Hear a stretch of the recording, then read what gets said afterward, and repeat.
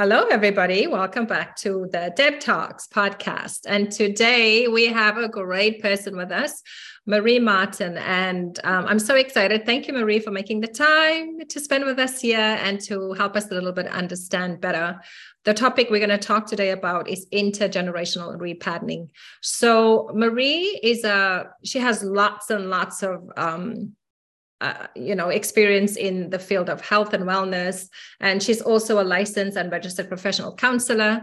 But we're going to be quite general today and just allow her to take us through her journey and what brought her to be passionate about what she's doing now, which is this intergenerational repatterning, facilitating, I think, that she does for people and how it's helping people. So yeah, without further ado, Marie, introduce yourself to us. Hey, thanks for having me here. It's really kind of exciting to see people gathering again. I feel like there's this whole wave of people like getting back together and gathering and having events and things. It's kind of cool. It's nice to be feeling social again.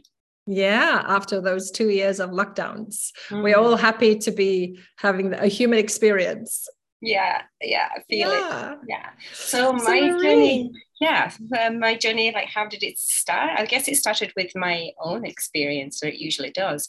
I got to a place where I was pretty sick. I had adrenal fatigue and hypothyroidism so bad I couldn't lift my head off the sofa after 5 o'clock at night. And I was in such a terrible pattern. Like, I'd get to that time of night and I'd just be exhausted and wake up the next morning and drag myself out of bed and drag myself through the day. And for all intents and purposes, like, I looked like I was having a great life and I was a really positive person.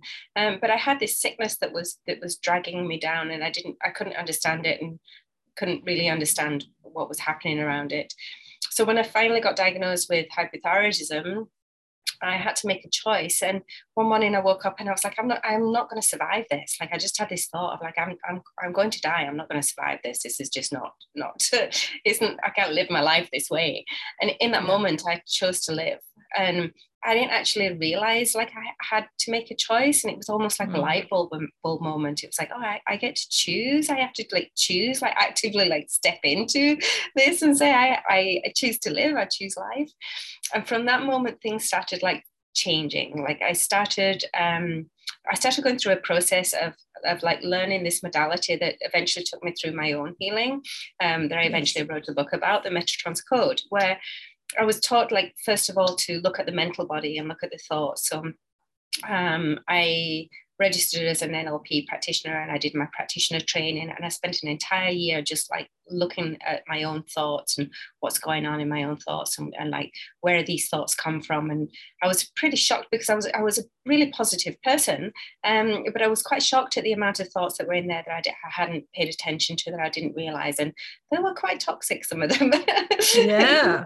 That's true. Now, that's funny that you said that you thought you were a positive person. What made you think you were a positive person? Is that maybe in your actions or interactions with others? Because obviously with your thinking process, if it's not good within your thoughts, then you're not being kind to yourself, because ultimately you're the one that's thinking those thoughts. So what does that look like, that you thought you were quite a positive person? Yeah, well, I thought I was living my life the way that we should live our life, right? I was doing all the things. Got you. Society. Living on a ski resort. I've got the house, I've got the kids, I have the husband, I have the car, maybe a boat. Doing all the things that we should be doing, right? And like, I would, surface level, I was pretty happy. Like, I wasn't like the surface level, but there was always something missing underneath. Okay. So when I found out about the hypothyroidism, like, the doctor said to me, you will be sick for the rest of your life and you'll be on medication for the rest of your life. And I said, I don't think so. And he went, he said, well, this is not an illness that you get over. It's a lifelong illness. So you better believe it. And I said, yeah. I said, that's your belief system. It's not mine. I choose not to keep that. And he was like, oh, you're one of those, are you? And I said, yeah, I'm one of those. Yeah. So I started looking at the beliefs around hypothyroidism and the beliefs around adrenal fatigue, and I started paying attention to my familiar line, and called my mom and said, like, where is there a pattern of hypothyroidism? And she was like, oh, this cousin, that cousin, your grandma. And I was like, oh, there's clearly something's in our generation. But like, I believe in Dr. Bruce Lipton's work, where he said it's not actually a genetic Most of the times it's not genetic diseases, it's epigenetics, it's the belief around the disease that creates the disease. And we pick these up from our family line through learned behavior and cellular memory. And also what we hear them say, like the talk. We just take it, because when we're in our first formative years, in the first 6 years of our life, there's no filters. Everything just comes through. Right. So unconsciously, we're taking it on. Totally. It is from the age of 0. It's like literally 0 to 7. It's like exactly 90% of our programming. And it's when we're in vitro. Like, so when our mothers are in our grandmother's belly, she already has all the eggs, all the cells that will produce all the eggs of her lifetime. So there's 3 generations in that one body. You know, like, how can we not take on the beliefs that are can you repeat that again? That was very fast when you said that. I was like, oh my God. Okay, say that again slowly. When our mothers are in our grandmother's belly, that's my mother when she's in utero. Yeah, she already has all of the cells that will produce all of her eggs. The eggs that's going to have like me and all my siblings. Yeah. Okay. So ultimately, there's like 3 generations in one body at that time. Yeah, because it's her mother, her, and us. Okay, Gotcha. Wow, that's phenomenal. Right? I'm loving this already. So we're so entangled in this web of beliefs and thoughts and things of constraints. And then, of course, like, our mothers are brought up by our mothers and they take on the learned behavior. And then I feel like every generation gets a little bit better. And I feel like our generation is the generation that's kind of like super powered. We're cutting the cords. Yeah. And we're doing it quickly. I feel like we're here to go, okay, it's time to heal. It's like my mom says to me, oh, we didn't need counselors in our day. I don't know what's going on with these generations. We didn't need counselors. And I'm like, yeah, that's because, like, you lifted the rug, you swept all the shit underneath it, you plastered down the rug. Then you nailed it down with hammer. Just because people didn't really talk about it doesn't mean it didn't exist. Right. Yeah. Then you put boards on top of it, and then you put a big sideboard on top of that. Yes. And also, I think perhaps a generation or two before us, people had to work. Like, you had to work the fields to eat. If you didn't work, you're not going to eat. Like, you had to go hunt. If you didn't hunt, you didn't eat. And I think as we got, to our age, and even our children, they don't have to hunt to eat. They go to the store. Right. And so I think that there was less, I guess, less worry about survival, and we had more time to think about our shit. Yeah, exactly. Like our parents didn't have a choice. They didn't have. No, they had to work. Yeah. There was no time to think about, I'm depressed, I have to go make the food, I have to go get the potatoes. Right. Yeah, exactly. And when survival is all that we've got to think about, then we're in that mode, and we don't have the luxury of having the time and the choice to dig a little bit deeper. Gotcha. Yeah. Mm-hmm. Yeah. I know, like, I did a trust journey where I did a solo hike for 180 kilometers. And it was really interesting to play with my thoughts on that 180 kilometers, because I literally had everything that I needed on my back. So I had the food, the water, and the shelter. And it was really like eye-opening to be in that space and go, everything I need is here. I don't need anything else. So there was no cellular coverage, there was no phones, there was no computers, there was no house, there was no car, there was no civilization. It took me 3 days to walk back to civilization. And it really, like, hyper-focused on what we actually need. And what I actually needed was the shelter that was on my back, and the food that I had, and my filter to get water from the lake. And that was it. We need so very little. Yeah, and when we reduce it down to what we actually need, and then we see what we're actually consumed by, it doesn't really make any sense of where we get consumed by sometimes. Yeah, I often think of that, like, you have this whole house and you have so much food in the cupboards, and it's like, you can't even eat the food in a year sometimes what you have in your cupboards. It's like, I don't understand, where is this all coming from? Because before, obviously, like 100 years ago, people didn't have that. You waited for the harvest, you get so much food, you have to pack away so much food for the winter months and so on. And now that we have all this technology where we can, do a lot, but I think that we have so much that it's wasted. Yeah, we have so much yet so little, right? It's at the same time we're missing out on the things that we really actually need, like the nutrients and the the real food. And like I know, like when I was a kid, we didn't have supermarkets, and it sounds ridiculous, but we didn't. We had local shops, and we went to the butchers and the bakers and us too. And I still do that a little bit. I do that here. I actually seek out like a little butcher, a little grocer that I go and do my stuff, because I was raised like that too.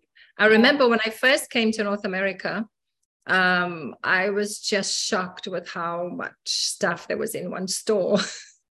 Now you got used to it, so but it was a shock, because we never had those kinds of stores when I was growing up. Yeah, absolutely. And then when you walk around a supermarket, really, and you really look at the food and go, how much of this is actually food, like, edible? It's food. Totally, I'm with you. It's so bad, and that's why we have so many more new diseases, and because of the stuff we put in our mouth, right? Because your gut is so important. People have no idea how important it is to keep the gut healthy. Yeah, it's everything. Yeah. So although we've got the time and space now to work on some of these belief systems, I think like some of the practices that our parents and grandparents had, like they had to grow their own food. They had no choice, right? They had to. So their hands were in soil all the time. The food that they were producing was real food without additives, right? So and yes, they had less of it. Like my mum was a child during the war years, so she remembers rationing and remembers not having food, and like a treat then was like a little bag of sugar with a rhubarb stick, right? And like my grandmother was raised in an orphanage, so like she had very little access to food, and as she brought up her own family, it was a struggle for her to eat sometimes. And you think, well, that's only 1-2 generations past. It's not so long ago. It's not that long ago, right? So we're still untangling, like I'm still untangling beliefs that I discover, and I've spent a lot of time and a lot of energy on working through my own belief system and doing my own work. And I still catch myself on a daily basis going, where did that thought come from? Yeah, I'm the same. What was that? I'm the same every day. It's like there's never ending. And I think that's why people, if you're listening out there, don't get down on yourself when you keep having, because it seems to be like what the mind does. It's just, watch it, have compassion, and just like Marie said so beautifully, she realized that she had the power to change her mind. And that's what you have too. In every moment, you have the power to change your thinking process. So don't get down on yourself if you're still having those thoughts, because it's normal for all of us. Yeah. And interesting, like a couple of months back, I was invited to do some work with some girls in a sweat lodge out in far north Saskatchewan somewhere. I had no idea where I was going. And in the sweat, I was handed the grandmother folds, which was kind of like, that's the work I do, the intergenerational repatterning, right? And they actually handed me the grandmother's folds to pray over the grandmothers. And in that round of the sweat, I actually had this like most profound experience of this, like, I'd thought this thought before, but it never landed so beautifully that, the work that we're doing is not a burden. It's an immense privilege. It's an honor. It's an honor. I say that every day whenever I have clients, people come to see me.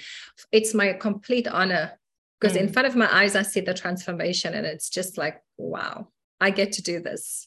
Yeah, absolutely. So I thought it on many levels, but in that moment, I actually, like, I felt it landed in your body. Because you have to go from hearing it, knowing it, to becoming it. Yeah. So it has to land in your body so that you can be that. It's so different from talking about it. Yeah, totally. Yeah. So feeling that sense of privilege and going, like sometimes I think we can make ourselves insignificant in the work that we're doing, but yet it has an immense impact on our ancestors and our future generations and the people around us. Like every time we heal an intergenerational pattern or a thought process or a belief for ourselves, we are literally creating a ripple effect that can affect the entire world. Exactly. And if you take on the work within yourself to clear some of the intergenerational stuff that we've carried, we also help to free our children and their children. Like you said, there's 3 generations within one person. One body, right? Yeah. Yeah, exactly. So then the benefits are huge to do the work.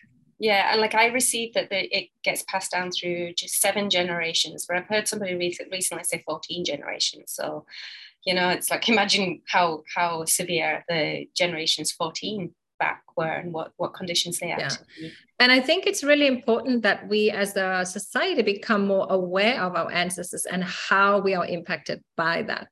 And also how we then impact our children through that and their children through that.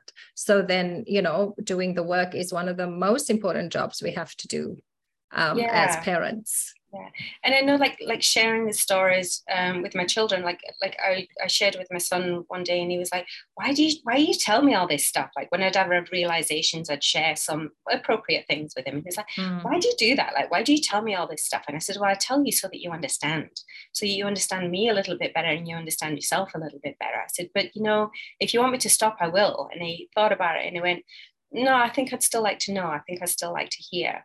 And like the things that I share with my children, I know it gives them understanding. And the things that I wish that I had access to with my grandmother, like my mom and I can share stories now, but like my grandmother passed when I was little on both sides of my family.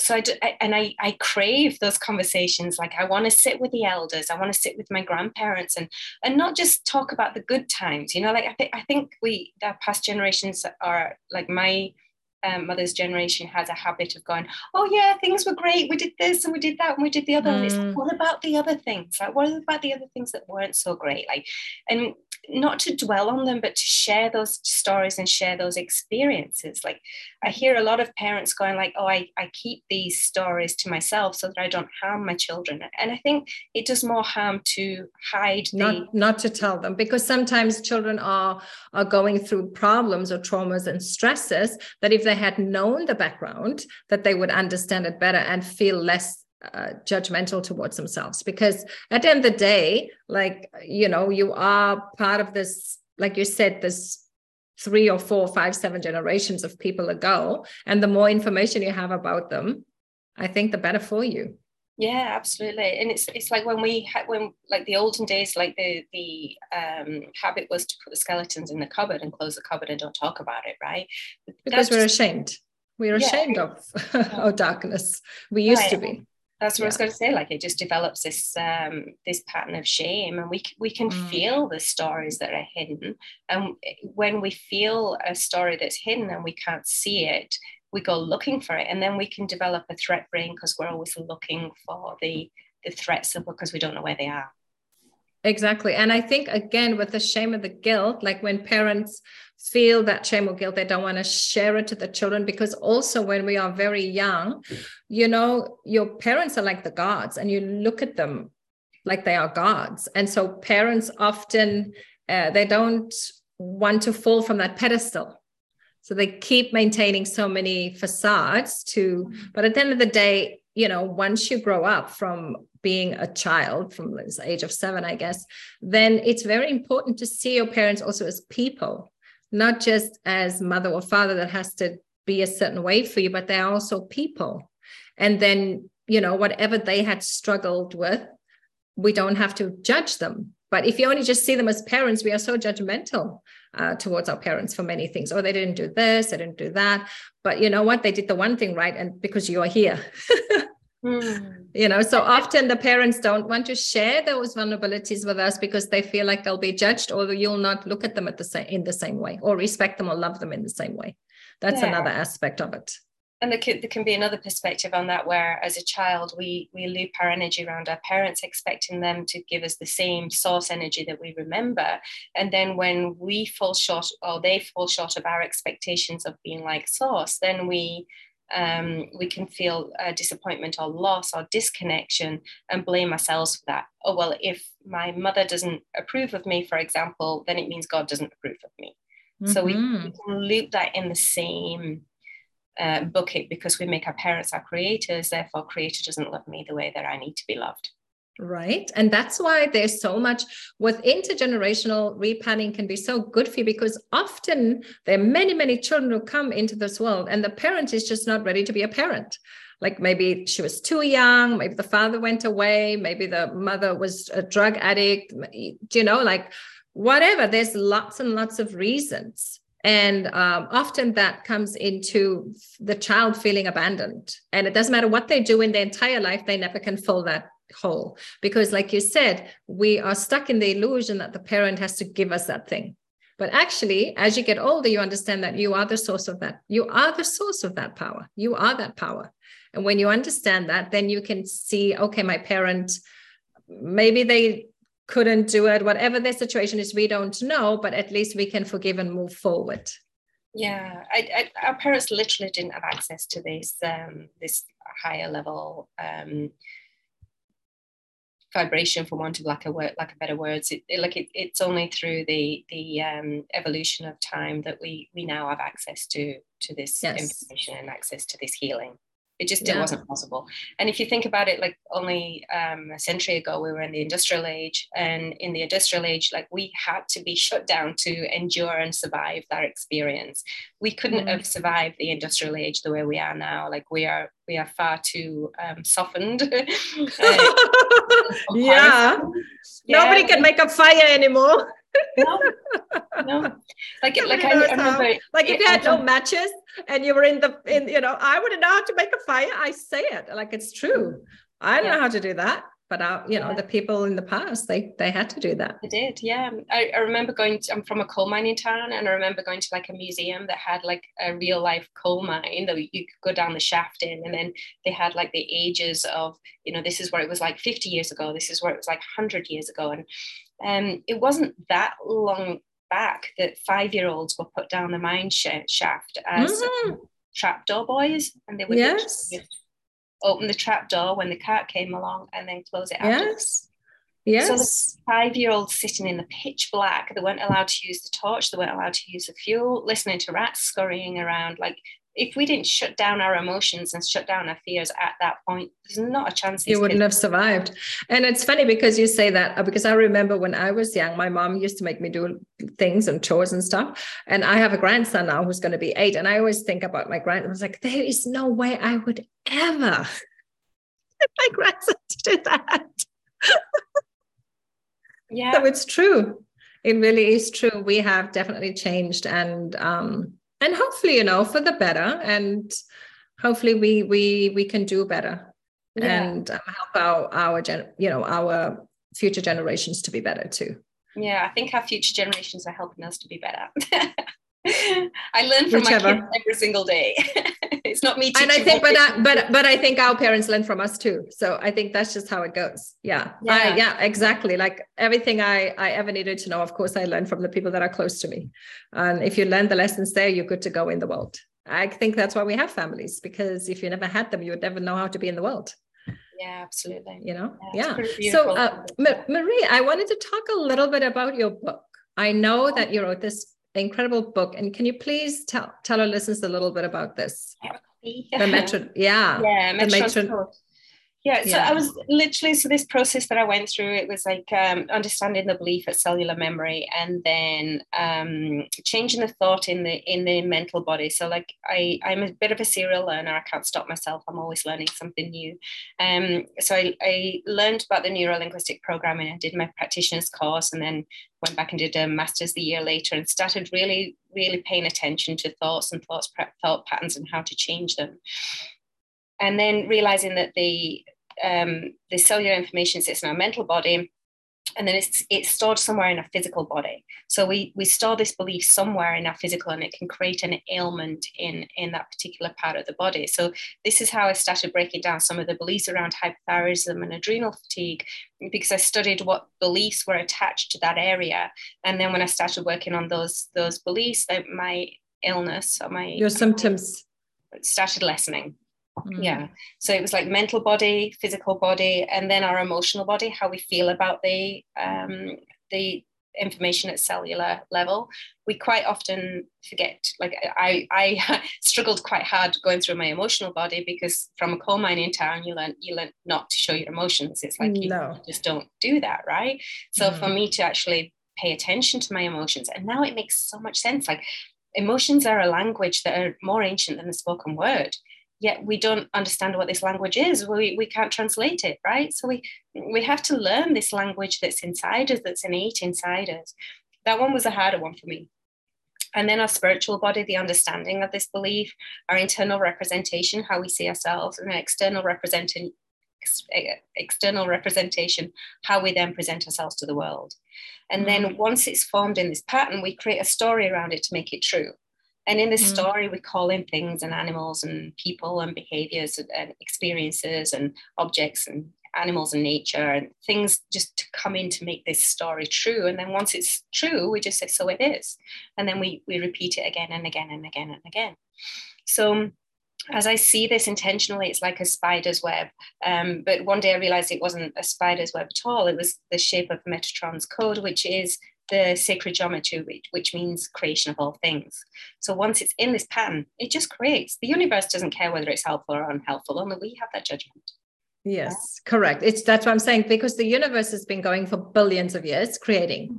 It doesn't care about what you think, if you like it or don't like it. So therefore, when you become your journey towards yourself, understanding that you have the power to change any thought, any emotion, any feeling, anything that you've made up, you can change it. So when you choose to change it, the whole world will start changing, because you are actually the thing. Yeah. Like when I was growing up, I did the same thing. I used to think everything else was more important than me. Everybody else was more important. It was always out there. When I finally took that journey within, took many years, I understood like, oh my God, I am that thing. Mm-hmm. Everything comes together within me, and therefore I get to choose. And when I do the work, and exactly actually how you explained it in your book, exactly when I understood that my choice to change my thinking, my choice to change my feeling, my choice to undo the conditioning of that first 6, 7, 8 years of my life. That's my choice. When I did that, when I got my power over that, because I have power, my whole life changed. And so literally, I know when people are in pain or in suffering or they have trauma going on, that they feel so helpless. And exactly like Marie also was saying early on, when she was waking up, she couldn't even lift her head up. So I understand when we are in that, but there has to come a point of realization that I want to change. Yeah. Because if you never make that up, nothing will change. You will just keep, because creation is just creating what it thinks you want. Yeah. Because that's what you're putting out there. And one of the changes for me was, instead of looking at like in the past previous to my diagnosis, I'd been looking for what was wrong with me. And I'd been misdiagnosed like by 3 different professionals with depression. And I was like, I'm not depressed. And one of the doctors said, well, if you want to take antidepressants, go see a psychiatrist. And I was like, okay. And I went to see a psychiatrist twice. And she said, Marie, you've got more positive tools than I have. And I was like, yeah, right. I'm not depressed, but what is it? Right.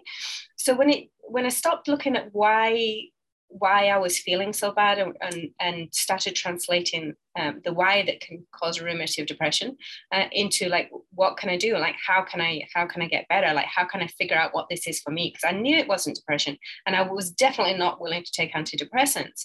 And if I had, then all of my symptoms would have been masked as depression and would have worsened with the antidepressants that I took. Exactly. So having that discovery and willingness to discover what was going on for me internally gave me that power to know. Like every religious text there is says, know thyself. And we have to know ourselves intimately to be able to make any shifts. But because like I said, because all of us, myself included, my journey was, I always trusted everybody else. Like if anybody else said something, it's like, oh, they must be right. They must be right. It took many years before I was able to stand within my truth and say, actually, no, that might be right for you, but it's not right for me. Yes, absolutely. You know, and so it takes us a long time before we let go of that, because we are basically raised like that. You know, you believe everything your parents say, and then you believe everything your partners say, and you believe everything not so much anymore, but before, what the politicians say. After the pandemic, I don't think anybody believes anymore the politicians, but anyway, that's for another day. But, you know, if you understand that you have the power to change your thinking process, and therefore you can change your life. And I like what you said when you went to see the psychiatrist, when you decided to focus on the healing instead of the problem, that increased. Yeah, absolutely. So it's also important to know where you're putting your focus, because that will grow. Yeah, absolutely. Yeah. And taking like self-responsibility in that, and going, well, this is my journey and my responsibility, not anybody else's.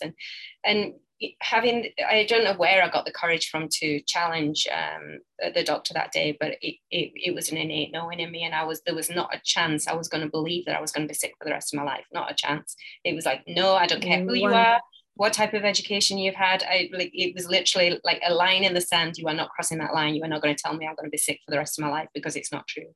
And I do respect the medical industry. I still get my thyroid levels tested every year, and I still go to a doctor to do that. Like, I'm not saying that the medical world doesn't have its time and place. I'm just saying that we have a choice to challenge whether we believe it's true or not.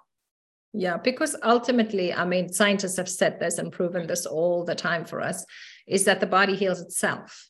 Yeah. The body heals itself. So your capacity for healing comes from your thinking process. Yeah.